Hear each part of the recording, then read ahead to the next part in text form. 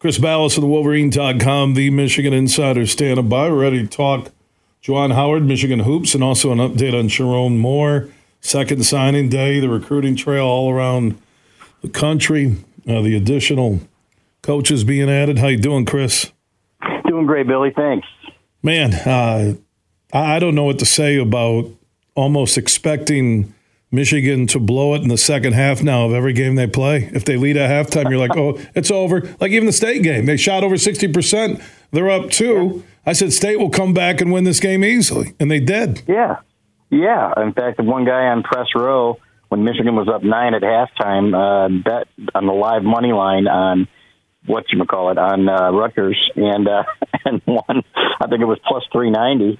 Easiest money people have ever made this year, betting against Michigan in the second half. And you know what? That Michigan State game, it's dumb mistakes at the end of halves. They get up, and then all of a sudden, they start playing YMCA ball or something, and they let teams right back into the game. They had 19 turnovers, Bill, 15 offensive rebounds against Rutgers, a team that was number 300 in offensive efficiency in KenPom heading into the game, and I think they scored 40 points in the second half. That's unacceptable. And then you see the coach starting to point fingers a little bit. He got mad at Nick Stauskas, former Michigan All-American, for pointing some fingers at the guys a couple weeks ago, and then all of a sudden that's exactly what happened on Saturday. It was, okay, these guys have to have pride, and he's right, but at the same time there are so many flaws with the coaching as well that it's hard to understand fully what the problem is, but they make the same mistakes on defense. These guys just don't seem to like each other, don't play well together. And part of it, I'll go back to that incident with the strength coach, John Sanderson, who's beloved by many of those kids. They couldn't mend fences there. He's not back with the program, and he questioned the culture. And ever since then, it seems like these guys are kind of looking at each other and, out of the side of their eyes and aren't trusting each other. And it's just a disaster. They have more talent. They have enough talent to be at least competitive in a lot of the games they're losing and to not be the last place team in the Big Ten. And frankly, an embarrassment from where this program was several years ago. I don't see how you bring back Juwan Howard for next year, but Ward Manuel, 9 days ago, open public support for Juwan. And here's Juwan, though, dealing with, from his high school days to the Fab Five to his professional playing days to being an NBA coach to his kids always doing well. He hasn't had a lot of basketball adversity in his life. And look what he's dealing with right now. I'll say this honestly, and I've said it for a while. I just don't think he's a good X's and O's coach. I thought they looked better with Martelli as a head coach earlier this year when he was coming back from the medical condition. And I believe it's just time to move on. They gave it a shot. It didn't work. And you figure out who is the right fit in Michigan. Yeah, exactly. And that's going to be tough, but there is no guarantee. I don't know what Ward Manuel is going to do. That's his hire. And he is a legend, right? Juwan Howard is a Michigan legend. So is he going to give him, a little bit more leeway? I don't know. I don't know how you can. And it's a tough spot, right? Because number one, if he does, for example, come back and make a run next year and make the tournament, he's in the last year of his contract. So then basically he's in another prove-it year and after that. So and playing basically for his contract life again. So to me, it just seems like the best course of action would be to say, okay, we've agreed that we're going to go our separate ways. Maybe Juwan Howard goes on to the NBA. He was really, you could tell how upset he was in his post-game press conference and saying this stuff works and everything else, but it's not working. And he's basically had 1 year an outlier. Every other year was, 10-10 in the Big Ten in his first season. That got cut short by COVID. They went through a stretch where they lost 4 games. They started off like gangbusters, and the culture was intact, and they looked outstanding. But they faded, and then they lost 3 of their last 4, and were limping into the postseason at 19-12. And then, you had the Elite 8 year. They were lucky to make the tournament the following year.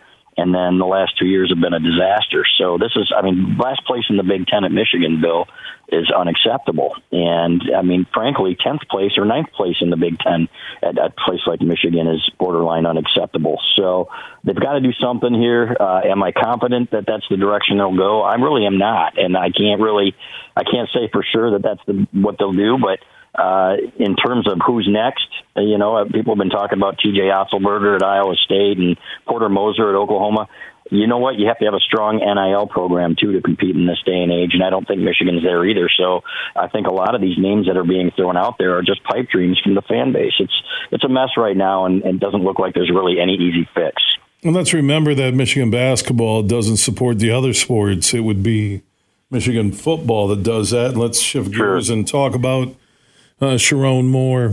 Your thoughts on this quick time frame and taking over for Harbaugh, how he's done, what's the connection to high school coaches, families, and recruits, and when is he going to fill up the remaining spots on his coaching staff? Yeah, I think he's going to be a great recruiter. I don't know that it's going to show right away. I think there are a few things that have to happen. Number one, the NIL has to be better. And that's going to be big. And he said he's going to be at the forefront of that, and he's going to be very aggressive as a head coach on the recruiting trail. He said that's something that we absolutely need to do, and that anybody who coaches well does at this level. So I fully expect him to be a better recruiter, number one. In terms of who his coordinators are going to be, obviously Kirk Campbell was elevated to offensive coordinator, which is what we were expecting. It sounds like Dylan Roney is heading. He was really instrumental in helping coach the outside linebackers at Michigan, is moving on to Los Angeles with Jim Harbaugh. We thought he might be a candidate to fill the linebackers position, and he's really a good young name. He was also at Ferris State. It's interesting how many of these guys from Ferris State and Tony Anese's staff that Michigan has been interested in. Steve Kasula is a guy that we've heard is probably going to join the staff as the tight ends coach. That's coming from people close to the tight ends at Michigan. So he was also at Ferris State and was instrumental in helping them win games.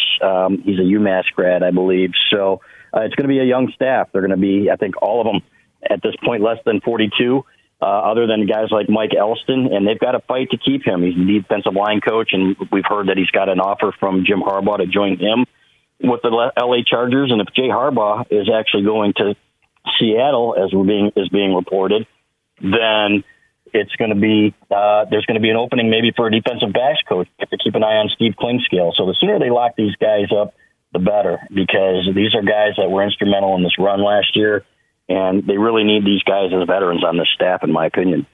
Have they talked about any spring ball timetable in Sharon Moore's first spring season as head coach? Nope, nothing yet. Jim Harbaugh did say they were going to start late because of the national championship.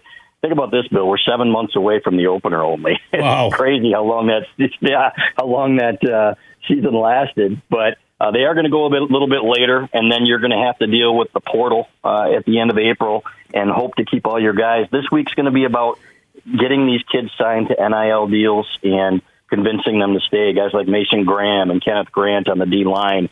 Holston Loveland is in high demand, and he's obviously an elite tight end. So Will Johnson is a Michigan legacy. We don't think he's going anywhere, but you're going to have to up your price for a lot of these guys and really give them some NIL opportunities that they haven't had. So people are really coming out after them and with huge amounts of money, and speaking to the guys at the Champion Circle Collective. So that's really the key right now. I would expect really the spring game will probably be much later in April. It's been earlier in April these last few years, but they're giving them some time off, and they've got to get acclimated to the new strength coach, Justin Tress, and everything else before they can really start to concentrate on spring football.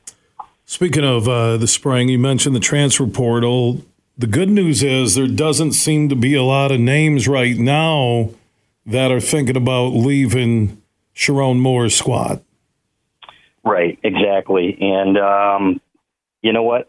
But you don't know, and that's the thing. You just don't know until it all sorts itself out. So it's not going to be settled for a while, I think. But this is a huge week. We'd heard last week that Mike Elston was going to make a decision by the end of the day on Thursday, and we're hoping that's the case and that no news is good news. He's been out on the road recruiting, but these kids too, a lot of it depends with them on what their coaches do. So that's where you got to get these guys all on the same page. After it was announced that Ben Herbert was leaving, Bill, the strength coach, a lot of the kids were talking, per our sources in the room, saying, look, we're losing all our coaches here. We got to start looking out for ourselves a little bit and can't be playing here at a discount anymore. So again, it's going to be a big weekend and a big week really for them.